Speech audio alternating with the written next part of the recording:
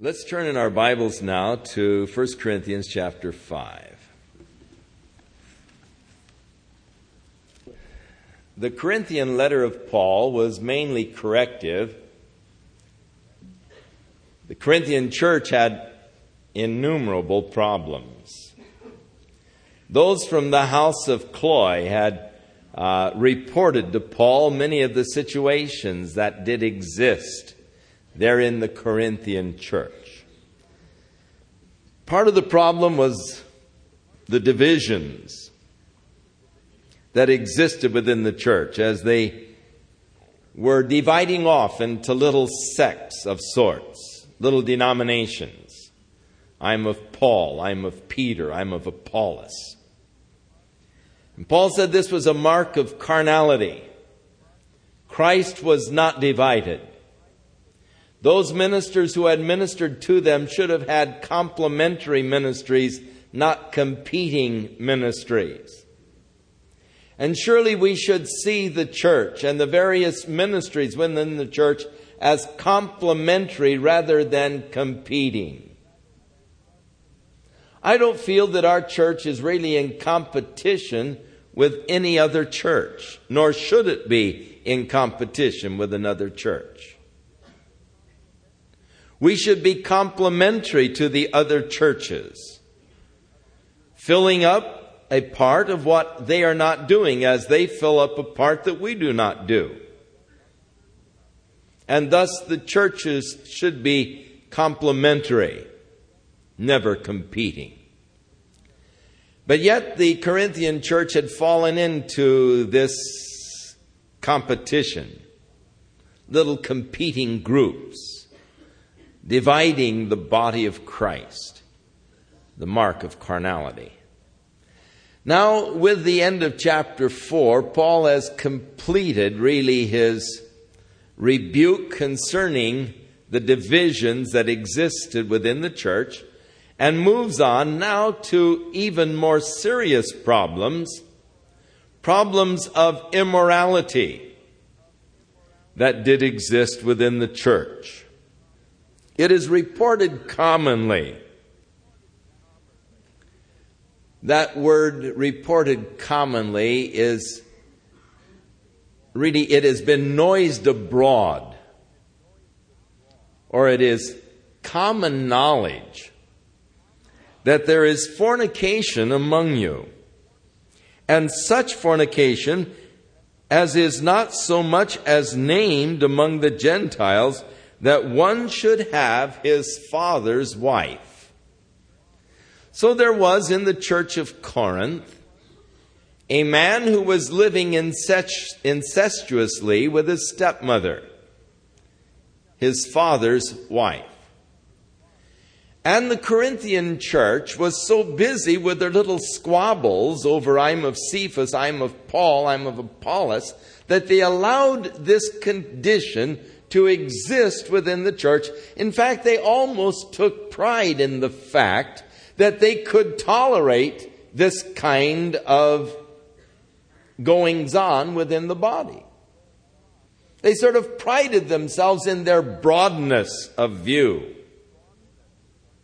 As unfortunately, there are some churches that pride themselves in their liberal views today. You are puffed up. You see, you're actually priding yourself in your liberal attitude towards this condition. And you have not rather mourned or grieved over this condition that was existing, that he might be taken away from among you. For though I am absent in my body, I am present in my spirit, and I have already judged as though I were present concerning him which has done this deed. I already have made up my mind. I've already made my judgment on this situation. And in the name of our Lord Jesus Christ, when you are gathered together, and my spirit with the power of our Lord Jesus Christ, deliver such a one unto Satan for the destruction of the flesh, that the spirit may be saved in the day of the Lord. or the Lord Jesus. Jesus said that if your brother sin against you, that you should go to your brother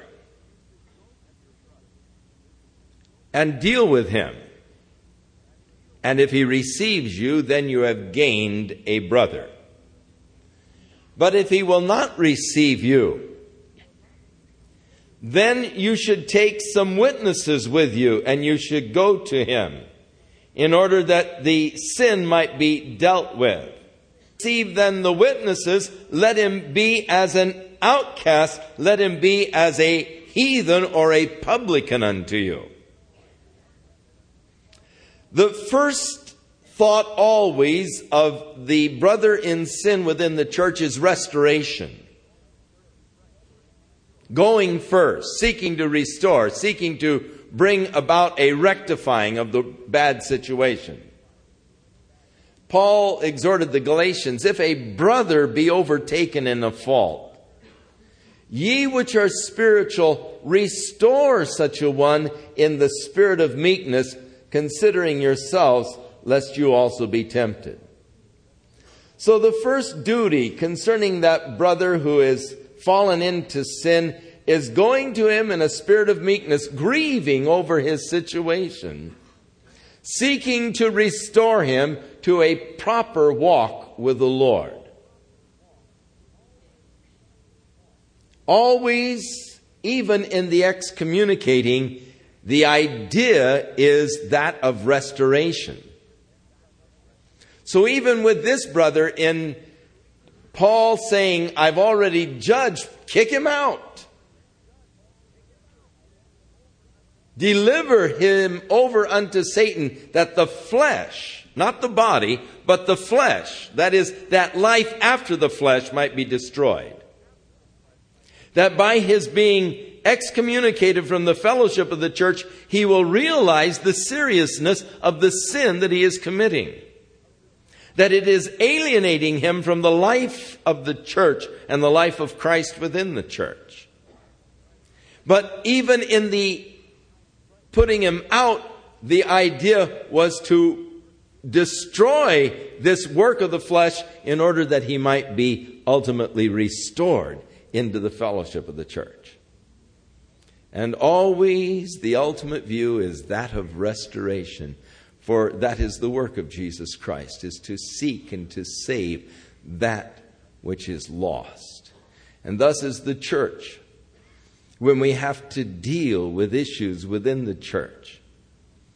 And there are times here where we have to deal with serious moral problems, where we have asked people not to return to Calvary Chapel.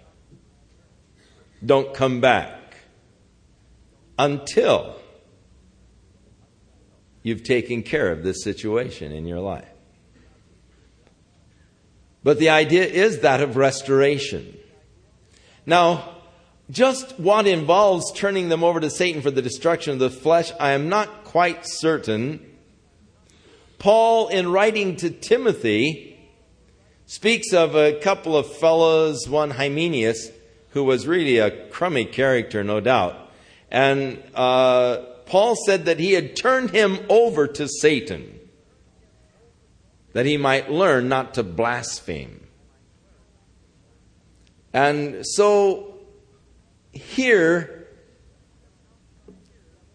putting them outside of the umbrella, the covering of the church, that Satan might really take them on down and let them see the end result of this kind of sin and tolerated sin in their life, or practicing sin in their life. Let them see what it does. Let them come to the destruction of the flesh. You know, sometimes the best cure for adultery is for the person to marry the person they're involved with. You know, Satan can so delude you, think, oh, I can't live without them. Oh, you know, this is the love of my life. This is the love of the ages, you know, and all. Oh, my, you know. and just let them get married, and they find out that they could have lived very well without each other. It was just a big lie that Satan had built up in their minds. So turning them over to this so oftentimes brings the destruction of the flesh, the excitement, the glamour, the allure of the whole thing. And Paul's admonition to deliver such a one unto Satan for the destruction of the flesh, in order that the spirit might be saved in that day of judgment. Again, salvation is the ultimate desire and goal here. Even if it involves the destruction of the flesh, the important thing is that the spirit be saved in the day of the Lord. Now, your glorying in your broadness is not good.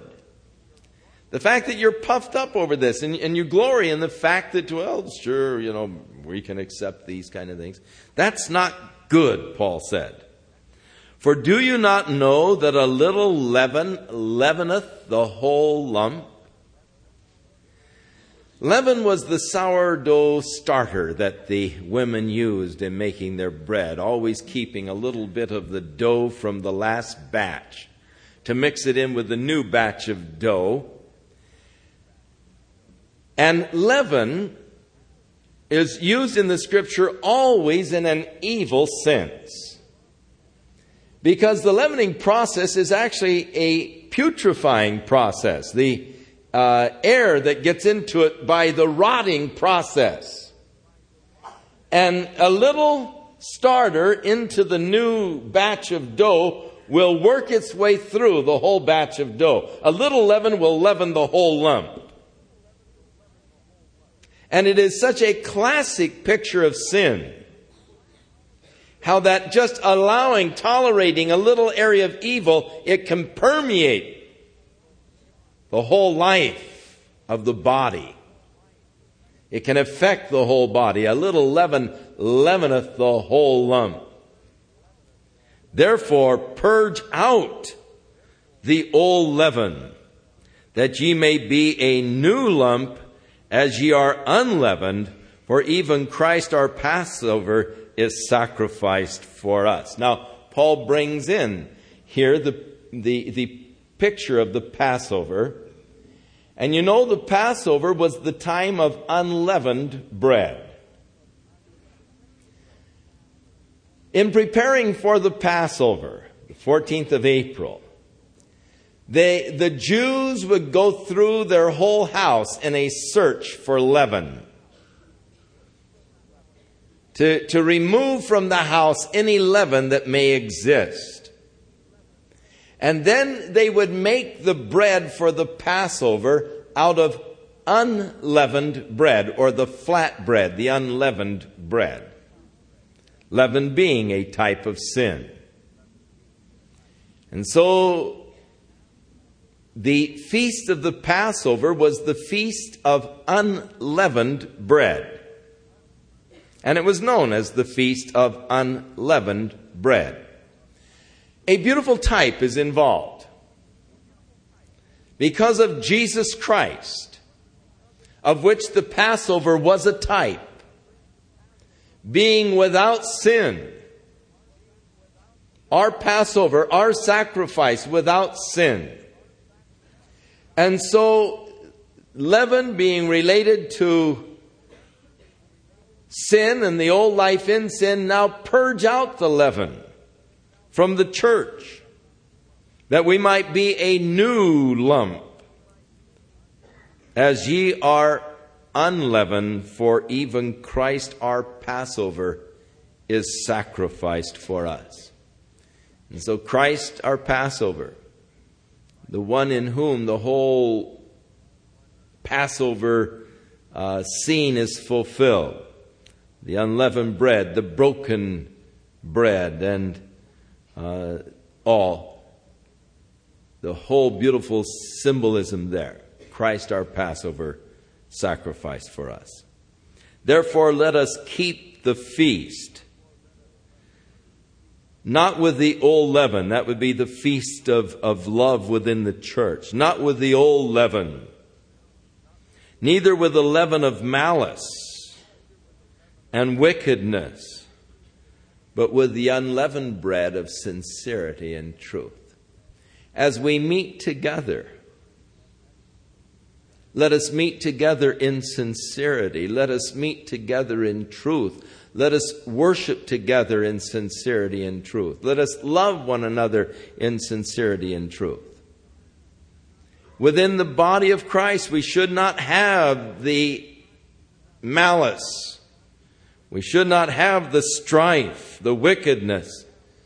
But there should be a purity of heart before the Lord when we gather together to worship Him. Now, Paul refers to an epistle that he wrote to the Corinthians, which we do not possess. So we call this 1 Corinthians, but it really is 2 Corinthians, or maybe even more. We do not know how many letters Paul wrote to them, but he does refer to a letter that he had already written to them. I wrote unto you in an epistle not to keep company with fornicators.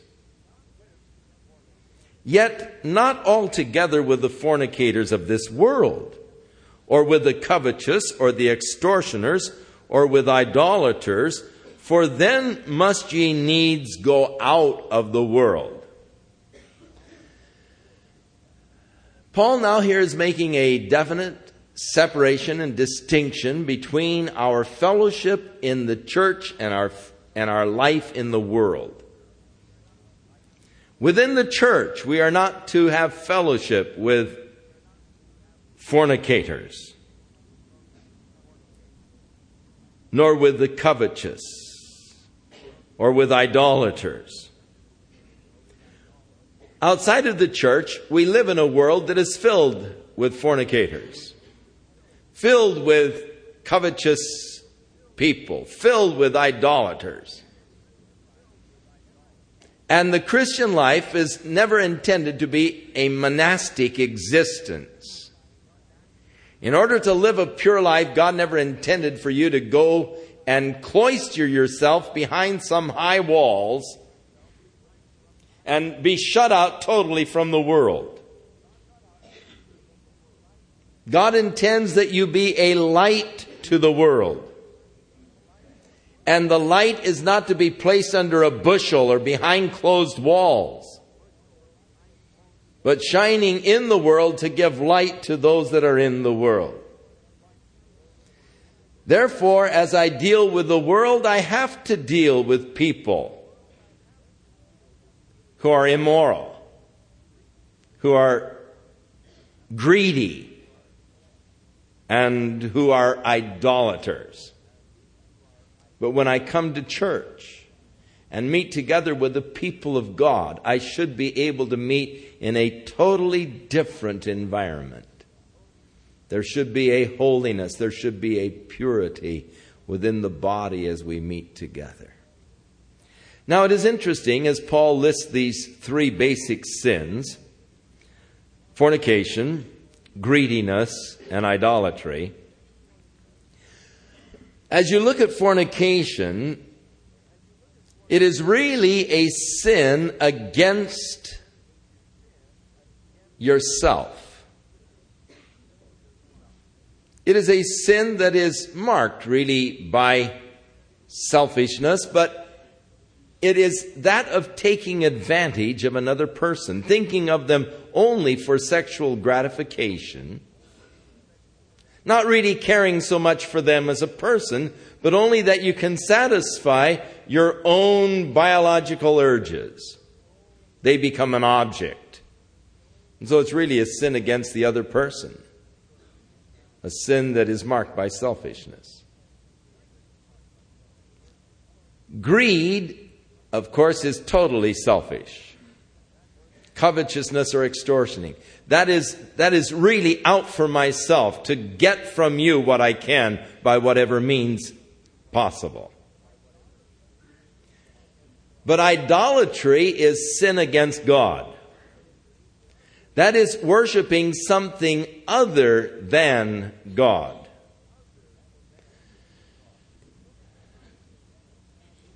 When a person establishes an idol, and let us not think of an idol only in terms of some little figure that's been carved out of wood or made out of silver or gold. For a person can make an idol of a car,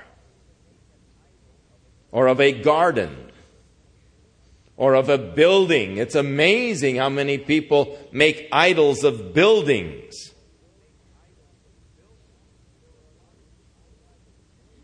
There were a lot of people who had much misgivings when we moved from the little chapel a block away. Oh my, I was saved here. Oh, we can't leave this place, Let's build 3 tabernacles and stay right here, This is where God met me.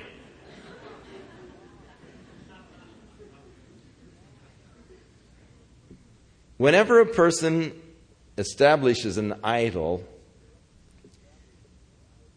a representation,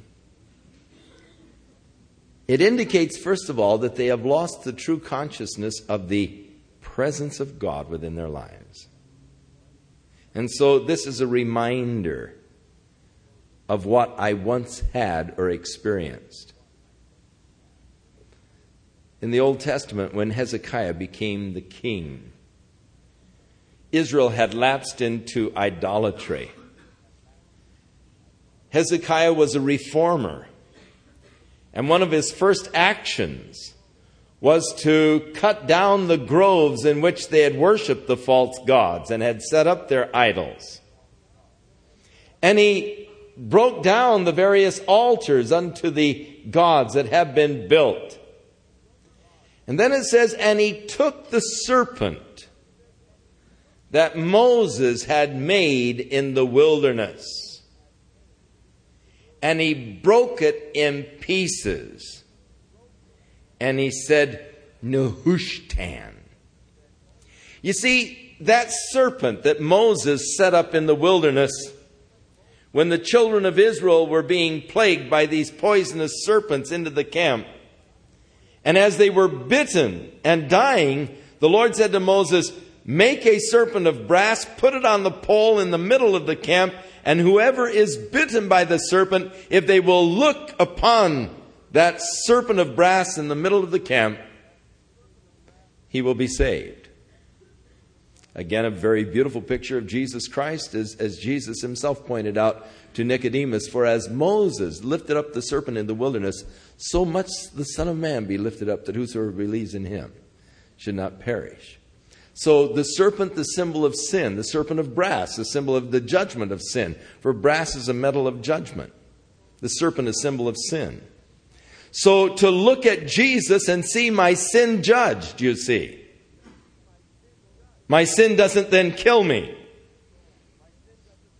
It doesn't destroy me, but I live by looking at Jesus crucified for me. But the people took this serpent. Someone kept it.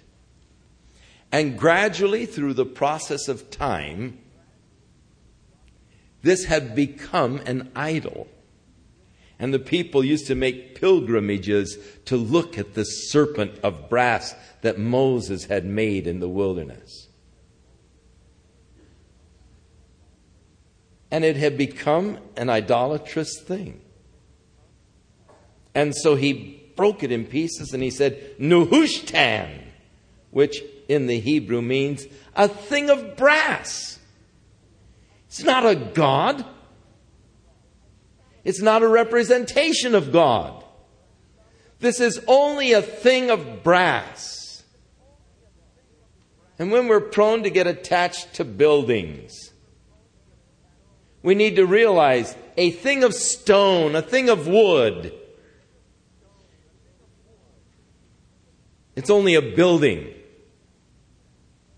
And we mustn't get attached just because that's the place where God met me. You see, I should be having a fresh experience with God each day. And the fact that I want to erect an idol means that I have lost that consciousness of God's presence. I'm reaching back for something that I have lost, trying to regain it by establishing a relic. Idolatry, the sin against God. But yet, as I'm in the world, I mix with these people. I have to. I don't say to the person checking out the groceries, "Is your life pure before God? I don't know if I should allow you to touch my groceries as they're passing by, unless you're born again,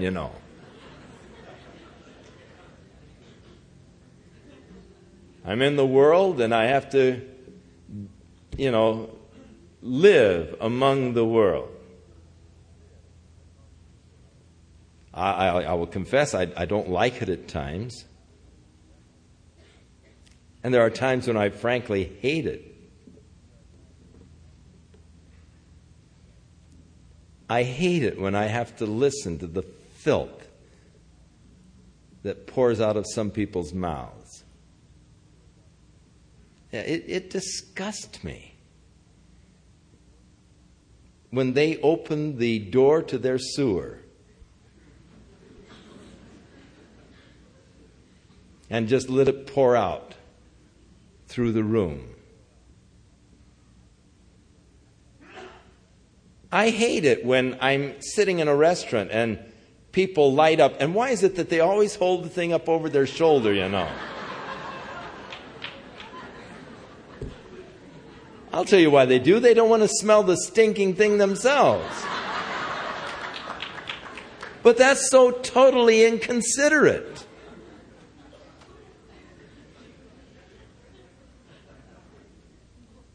But I'm living in the world. And I cannot escape it. And God doesn't intend that I try to escape it by moving off. Now I will confess, I've had real yearnings to, say, let's all go together and let's purchase an island in the Caribbean. And let's just have a totally Christian community, where our kids could just grow up in, no jails, no police departments, none of the need for this, because we just live together according to the principles of the Word, and just in a loving community. Oh my, how I would love to see my grandkids being able to walk down the street without having to worry about some nut trying to entice them in a car or to forcefully, abuse them. It concerns me the direction our world is going in, and I would oftentimes in my mind I would love to escape, but God didn't intend that we escape and just have our own little heaven on earth. We're living in a world that is filled with sin. We're living in a world that's corrupted by sin. But we look for that city which hath foundation, whose maker and builder is God. And we're just pilgrims here. We're just passing through. One of these days, we will come to the kingdom. And it will be a place of beauty and rejoicing. And the scripture says, and the children shall play in the streets and not be afraid.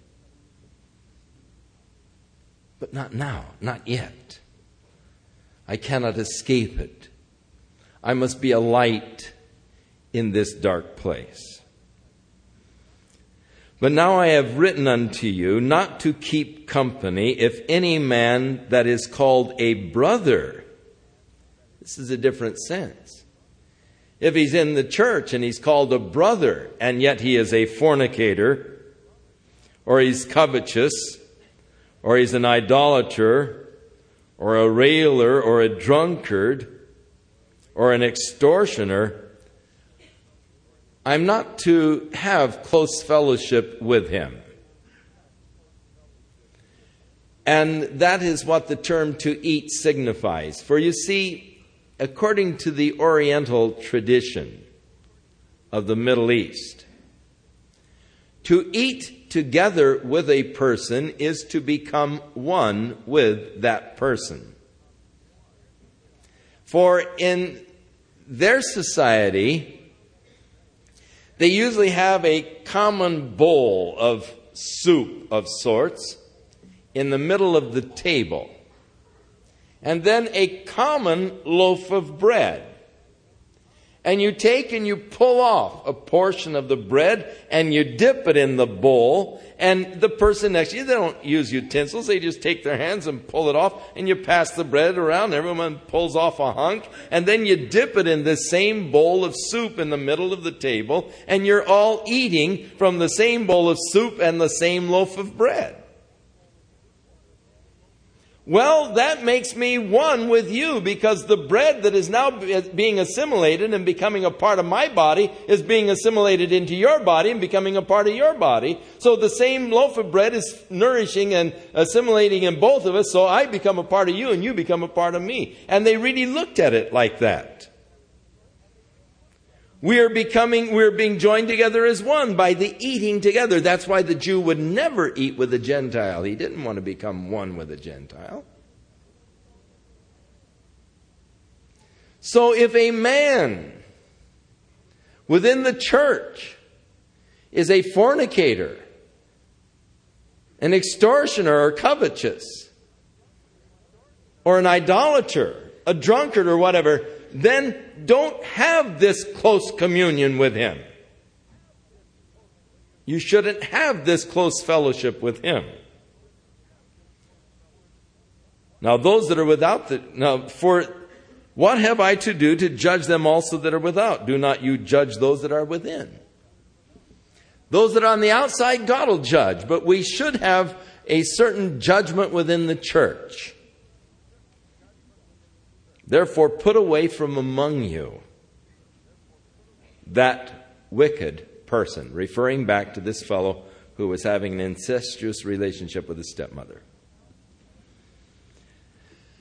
Now, Paul brings up another issue, and that was the taking of a brother before the pagan courts. Dare any of you, having a matter against another, go to law before the unjust and not before the saints? Do you not know that the saints shall judge the world? And if you're going to be judging the world, are you unworthy to judge in the smallest matters? Now, there were those within the church of Corinth that were going to court, to the pagan courts in Corinth, with judgments against a brother within the church. And Paul is saying, ideally, your differences should be resolved within the church, by the church. For God has committed judgment to the church will be judging the world. Now we know that Christ will be the one that judges the world, but we are one in Christ, and so in Him we will be participating in the judgment of the world. Now if that awesome responsibility is to be placed upon the church in Christ, then surely we should be able to judge in these small matters that exist between brothers. And differences should be resolved, if possible, within the church. Now, Paul is not saying that if necessary we should not take legal recourse. He is dealing, first of all, with the situation within the church itself. There are those that perhaps you have a legal problem with who are outside of the church. And they would not submit to the authority of the church's decision. And thus, it is sometimes necessary to take legal recourse in order that you might obtain justice. Paul himself when he was getting the old political runaround before Festus, when Festus said, "Are you willing to go up to Jerusalem and face these charges?" And he had already spent 2 years waiting for justice to be done there in the prison in Caesarea. And Paul, realizing this is just one more little political go-around, and he said, "I appeal unto Caesar," and he exercised his right as a Roman citizen. Made his appeal to Caesar.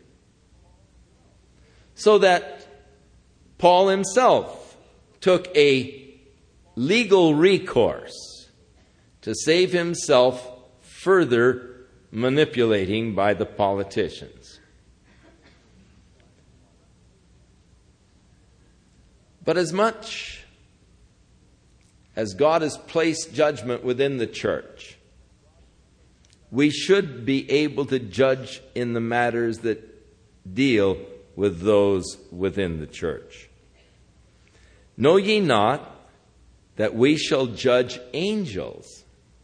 Now, there are angels which did not keep their first estate, who probably with Satan rebelled against the authority of God, for Revelation would indicate that as many as perhaps 1/3 of the angels joined Satan's conspiracy against the authority of God.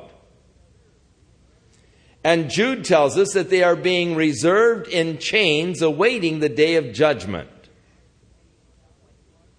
Now again, Christ will be no doubt the one figure of judgment against the angels, but we are in Christ, and we are associated with Christ. We are together with Him, joined with Him in the kingdom age, as one with Him. And so we join in Him even in the judgment of angels. Now, it doesn't mean that you're going to have a chance to say to your guardian angel, "Hey, where were you on the 16th of October when I ran into that guy? Why weren't you there to hold me back, But those angels which kept not their first principles are to be judged. They are awaiting the day of judgment in chains of Tartarus, awaiting the day of judgment. But if we're going to be judging in these spiritual issues, how much more should we be able to judge in things that pertain to this life? If then you have judgment of things pertaining to this life, set those to judge who are least esteemed in the church. The least esteemed Christian is more capable of honest, true judgment than the smartest judge in the superior court, as far as able to render righteous judgment. Now, more and more as I read of some of the judgments coming out of the superior courts, I wonder concerning the competency to judge. I am alarmed, I'm shocked at how light a sentence or non-sentences some of those convicted of terrible crimes are receiving. So the least esteemed. You see, the courts of the land know nothing of the laws of the Spirit. Paul was talking about the natural man does not know the things of the Spirit, or does not understand the things of the Spirit, neither can he know them. They are spiritually understood, discerned. But he which is spiritual understands all things, though he is not understood by the world. So in dealing with issues within the church, especially issues that involve spiritual things, the least of the saints are more competent to judge than the wisest of the world. In the same token, You can learn more divine truth from a uneducated, simple, spirit-filled believer. You can learn more spiritual truth from them than you can the wisest PhD or THD in the country who is not born again. Scholarship has nothing to do with the understanding of things of the Spirit, because the natural man cannot understand them, neither does he know them. And thus they cannot be a guide to spiritual truth, nor can they be competent to judge in spiritual matters. These issues should all be settled within the church.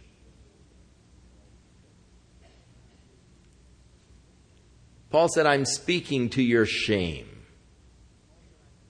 I'm hoping to shame you by your actions.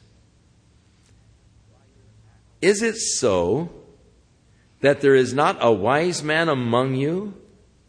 Not one that shall be able to judge between his brothers? Don't you have one person there who is wise enough to deal with these issues? But a brother goes to law with a brother, and that before the pagans. Now therefore there is utterly a fault among you, because you go to law with one another. Why do you not rather take wrong? Why do you not rather allow yourselves to be defrauded? No, you do wrong and you defraud, and that your own brethren. Tragic. Tragic that it hasn't stopped. There are still those within the church today who would defraud even their own brothers. It's a shame. And so Paul is speaking of the shameful condition. Now again, this does not at all dictate against going to court with a person who is not a brother. That is sometimes our only recourse. And it is not a prohibition. Nor is it, to my knowledge or understanding, a prohibition of going to court with a brother if the brother is not willing to settle it within the church. You see, if he's unwilling to submit to the arbitration within the church, then you may have to take other recourse. But Paul said that's a shame. It would be better if you would just be defrauded. Allow it. If a man sues you to get your coat, give him your cloak also, Jesus said.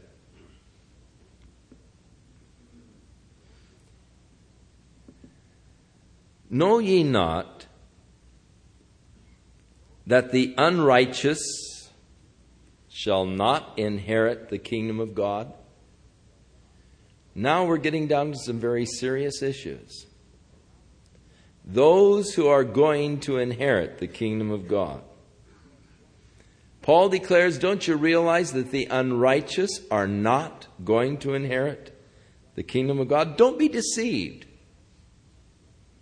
Neither fornicators, the word here in Greek is male prostitutes, nor idolaters, nor adulterers, nor the effeminate, nor the homosexuals, the abusers of themselves with mankind is the Greek word for homosexuals, nor thieves, nor covetous, nor drunkards, nor revelers, nor extortioners shall inherit the kingdom of God.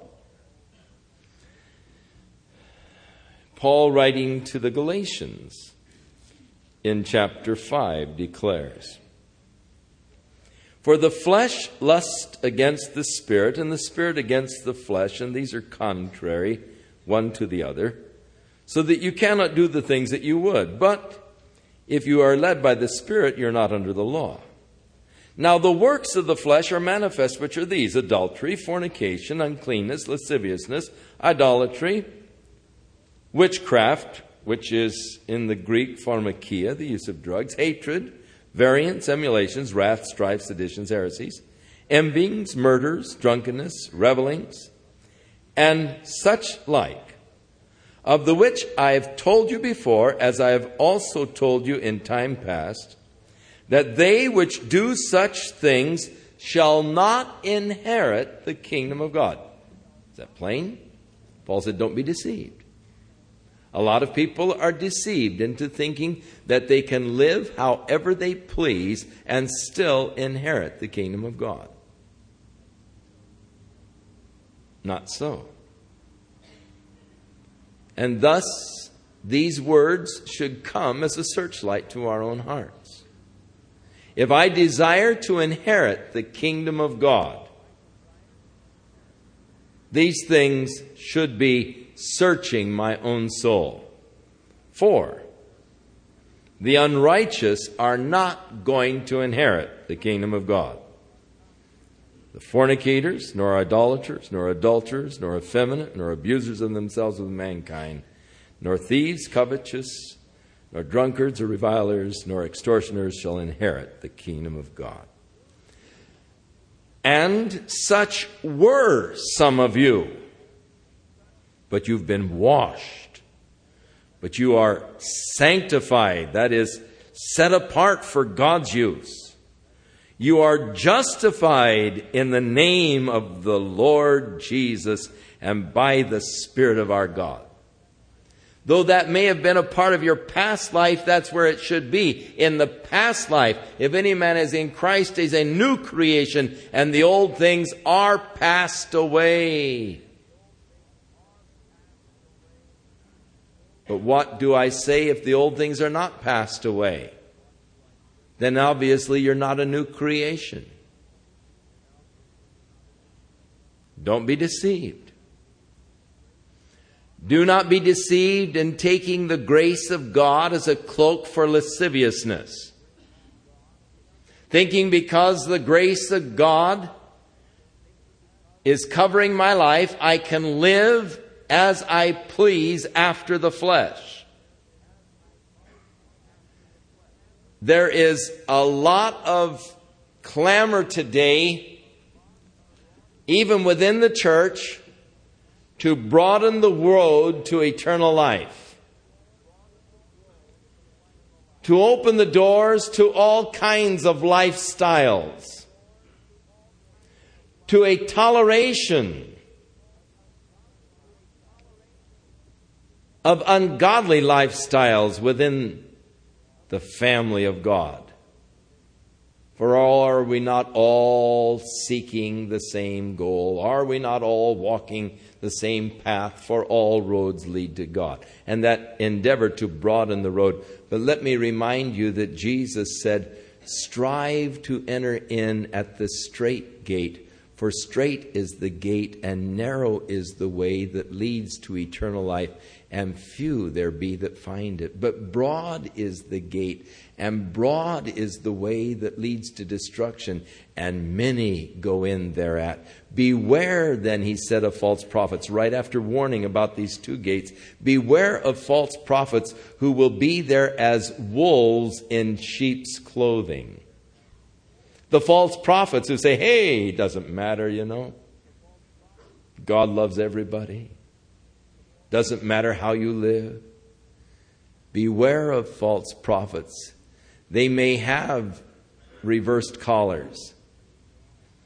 They may be there in ministerial garb, but many of them are wolves in sheep's clothing.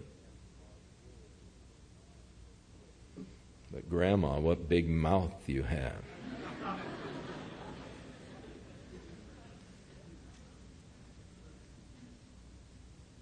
I get so totally upset with men who purport themselves to be ministers of Jesus Christ. They seem to love to take the title of Reverend. And do you know that in a suit filed against President Reagan by the ACLU, that they have several ministers from the Southern California area here who have joined in the suit against President Reagan for declaring 1983 as the year of the Bible. And they have filed a civil suit against the president. Several ministers.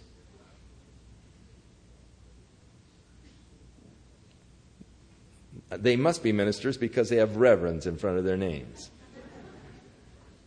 Hey, they are wolves in sheep's clothing. They're disguising themselves as servants of Christ, but as Satan is able to transform himself into an angel of light in order to deceive, so are his ministers. And these are servants of Satan disguised as ministers of Jesus Christ. And they are working to destroy the body of Christ and the church. The communist has planted many men in places of position in some of the major denominations across the United States. The World Council of Churches is close to a communist front organization and espouses almost every communist cause and supports every crooked thing going. I could get carried away with this.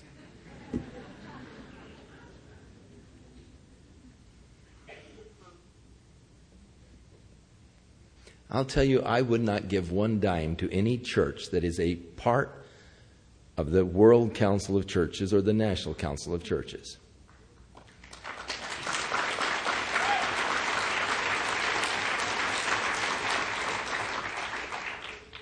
When they support the guerrillas that are killing the missionaries in Zimbabwe and the little children over there, when these militant groups are supported by the World Council of Churches, your money would be used when they support PLO.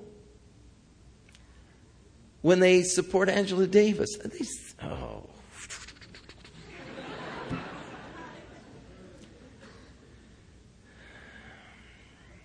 Some of you were such, but thank God we've been washed. Washed first of all, then sanctified, and then justified. Oh, that glorious work of God in my heart through Jesus Christ by the power of the Holy Spirit. I have been changed. I no longer am what I was. My life has been changed through the power of the Holy Spirit and faith in Jesus Christ. And it is a new life. And the old things have passed away, and all things are become new. Now all things are lawful unto me. That is a very, very broad statement.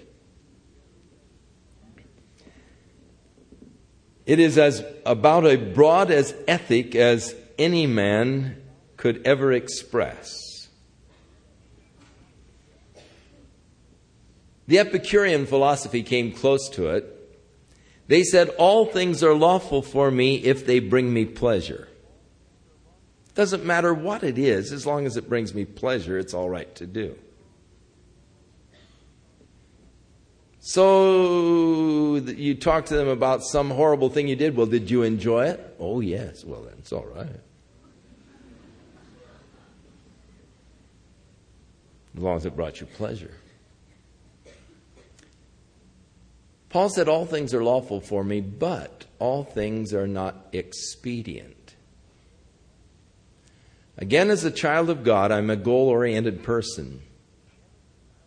My goal is to be found in Him, not having my own righteousness, which is by the law, but the righteousness which is of Christ through faith. My goal, one day, I'm going to stand before Jesus Christ. And you are going to stand before Him, for we must all appear before the judgment seat of Christ to receive for the things that we've done while we are in these bodies, to receive the rewards for our faithfulness in our stewardship or in our lives, what I have done for the Lord. because I have only one life and it soon will be past, and only what I do for Jesus Christ is going to last. And I'm going to stand before him to receive the things done in my body. My works will be judged by fire, of what sort they were. And my goal is that when I stand before Jesus in that day of judgment, he will look upon me and say, "Well done, thou good and faithful servant. You've been faithful in a few things. Now enter into the joy of the Lord. I'll make you ruler over Kauai."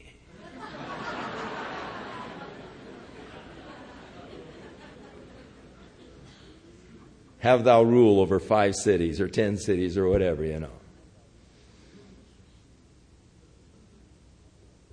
To hear, I don't care what I have done in life, what I've accomplished, what I've gained for myself.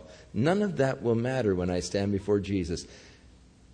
At that point, to receive his words of approval and commendation are all important. That's what I'm living for. That's what I'm looking towards. Now, there are things that I can do that would be all right. They're not going to damn me. I am saved because of my trust and faith in Jesus Christ. But there are things that I could get caught up in, very easily caught up in them, that would impede my progress towards my goal. That would rob my time and my energies so that I would not have time or energy to do the work of the Lord or the things for the Lord. I could become so involved. Oh, they're perfectly all right. There's nothing wrong with it. But yet it takes me away from my primary goal. It's an impediment in my movement towards my desired end. And thus, though it is lawful, though it is all right, I don't do it because it's not expedient. It doesn't expedite my journey towards my goal. So it is important as a Christian that I learn to prioritize my life, lest I get caught up and I'm spending inordinate amount of time in non-essentials. Because that's a very easy trap for people to fall in. Where you get so involved in things that really don't count eternally. And you can spend months in these projects. And then watch the whole thing go down the tube. And, hey, what have you been doing for the last 6 months? Nothing. It all blew up last week. 6 months of labor. But yet Paul tells us at the end of the epistle, know this, that your labor for the Lord is never in vain. One day we're going to stand before the judgment seat of Christ. Oh, to hear him say, good job. Well done. Enter into the joy of the Lord. All things are lawful for me, but I will not be brought under the power of any. Only a Christian knows what it is to be free. The man who is living in sin is not free at all. Paul, writing to Timothy, said that we might take them from the captivity of the enemy who has taken them captives against their will. Paul writes that the God of this world has blinded their eyes that they cannot see the truth. So he's holding them captive against their will, blinding their eyes. And you can't say he's really free. Don't tell me that fellow snorting coke every weekend is free. Don't tell me the alcoholic is free.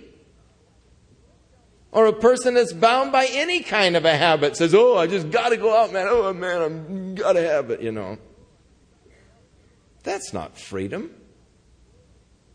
That's bondage. Only the child of God knows what it is to be free.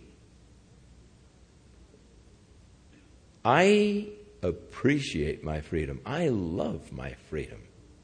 You see, it isn't really the freedom to do those things that is really so exciting to me. It's the freedom not to have to do them. That's the kind of freedom I enjoy. I have the freedom not to have to do them. I don't have to do those things to get kicks. I don't have to do those things to feel a sense of well-being or get excitement or whatever else. Thank God I don't have to do them. I'm free. Now, being free, it is possible to exercise that freedom in such a way as to bring myself into bondage. Being free to drink if I so desire. By the exercising of that freedom, if I drink to the point that my mind is now influenced by the alcohol that I've ingested into my system, that my judgment is now fuzzy or impaired, that I am no longer able to think clearly, then I am not free. I am under the power or the influence of the alcohol that is numbing a part of my brain cells. Free to snort coke. But what I am doing is putting a little insulator between the synapse gaps, so that my thinking is now, I can't make those connections. The snap gaps doesn't snap across. And though it may prolong a pleasurable sensation, I cannot make the proper connection in the synapse gaps. And thus I don't think rationally, and I can get addicted, and where I have to have it, and then I am not free. I've been brought under the power of it. So it is foolish to exercise your freedom in such a way as to bring you into bondage, because then you're no longer free. And some people have unwisely exercised their freedom in such a way as to bring themselves into bondage.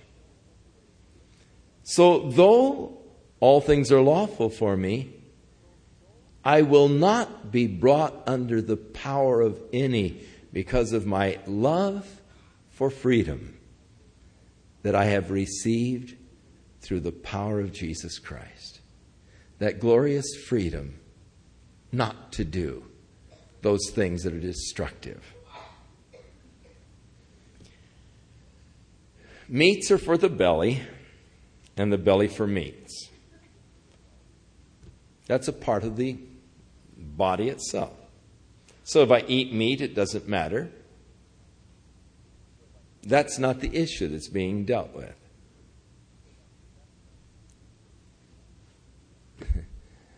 The meat that I eat is going to be destroyed. God will destroy both it and them. But the body is not for fornication. God didn't give you this beautiful instrument. God didn't place that strong sex drive in you, nor the pleasurable delight that you might use the body for fornication.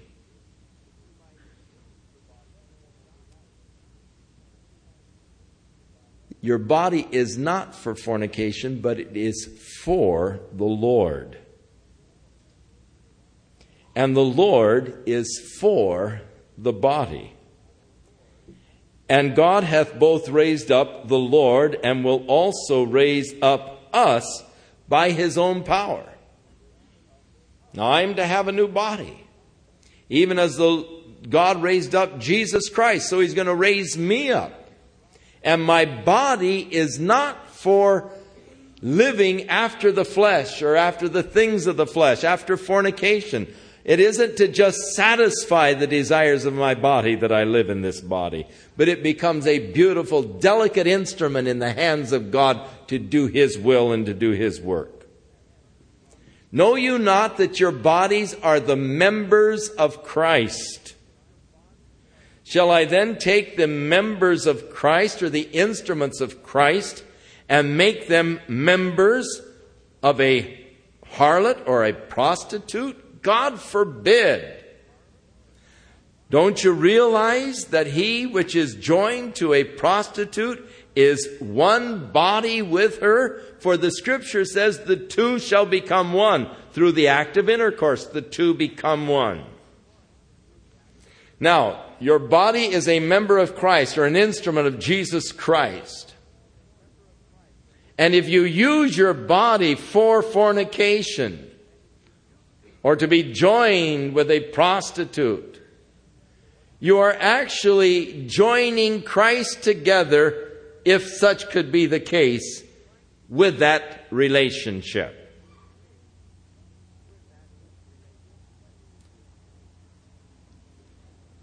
But he that is joined unto the Lord is one spirit. We are joined to Jesus Christ, one spirit with him, and thus we are not to take our bodies and use them in an animalistic way. Flee fornication. Paul, writing to Timothy, said, flee youthful lust. Run from them, Timothy.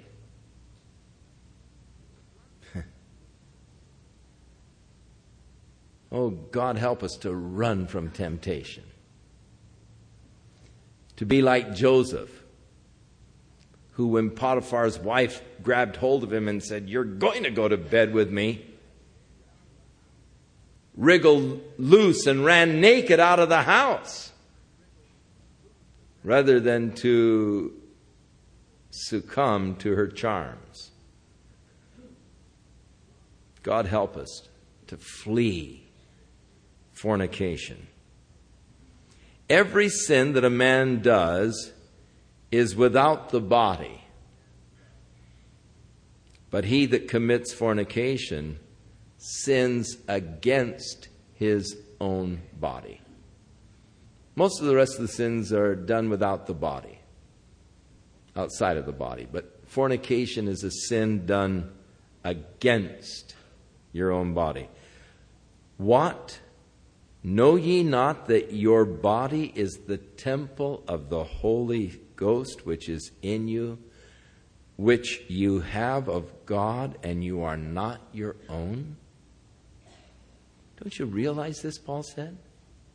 Your body is the temple. And again, this is the Greek word naos, which is the Holy of Holies. It's the dwelling place of God. It's the place of divine activity. It's not the Heron, the whole temple precinct. It's the naos, the inner sanctuary. Your body is the inner sanctuary of the Holy Spirit, which you have of God. You are not your own, for you have been bought with a price. That's what redemption is all about. You see, I was a slave to sin. I was a slave to my own flesh. I did those things because I was bound by my flesh. But Jesus Christ set me free. Free so that I don't have to do those things anymore. And my body, which I once abused, I now offer to Him as the instrument through which He might work, the temple in which He might dwell. And thus it becomes a holy place, a sanctuary. For you see, Jesus redeemed me. He paid the price. He purchased me from my slavery to sin in order that I now might be His servant. But as His servant, I must obey Him. I've been bought with a price. I belong not to me. He didn't redeem me so that I could be my own man. He redeemed me so that I would belong to Him. I've been bought with a price. I am not my own to do with as I please. My life now belongs to Him to do as He pleases. Therefore, we are to glorify God both in our bodies and our spirits, which are His. Again, if any man defiles the temple of God, him will God destroy, Paul said. We need to respect our bodies.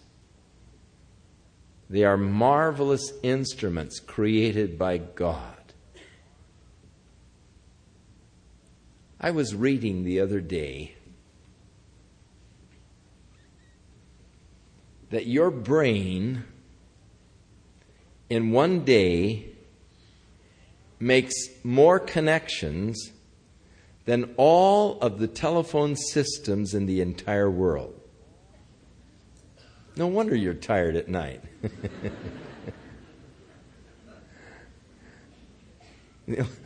The operator up there is putting all these lines together constantly all day long. More connections are made in your brain in a single day than in all of the telephone systems of the world. As David said, we are fearfully and wonderfully made. A beautiful instrument, my body, given to me by God, that it might be the expression, the medium of expression for my spirit. That it might become the medium of expression for God, that God might express Himself through my body. And that's the divine ideal. God revealing Himself through you, through your body, as His instrument. Revealing His love, revealing His work, revealing His plan. And so we need to hold our bodies as instruments of God and respect them as such, and not do that which would destroy or harm the temple of God. Oh yes, it may be lawful. You may be able to prove that it's all right, but that's not the question. Is it expedient? Does it bring you under its power? Does it build you up or tear you down? Father, we thank You for Thy word. May it be like a light shining in the dark recesses of our lives, illuminating, bringing to light those hidden things. That if there be in us, O God, a wicked heart, an evil desire, a covetousness, an envy, a bitterness, that these things, O Lord, might be exposed by the light of Your word and brought unto the cross and placed there, that we might renounce those hidden works of darkness and walk in the light as He is in the light, knowing this beautiful union and fellowship with Him as our lives are being cleansed by the blood of Jesus Christ. Thank You, Lord, for Thy word and for the privilege of fellowshipping together with Your children. Thank You, Lord, for making us one together to share in Thy kingdom and in the joy of Your kingdom forever. Bless us now. Help us now. In Jesus' name we pray. Amen. May the blessing of the Lord rest upon your life. And may you be enriched in all things in Christ Jesus as you grow in grace and in knowledge of His love and of His way and of His goodness.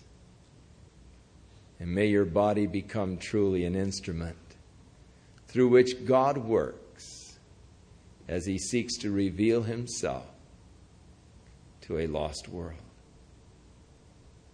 God bless you and strengthen you in your walk with Him and give you discernment and help you in using your time well as you redeem the time in this present evil age.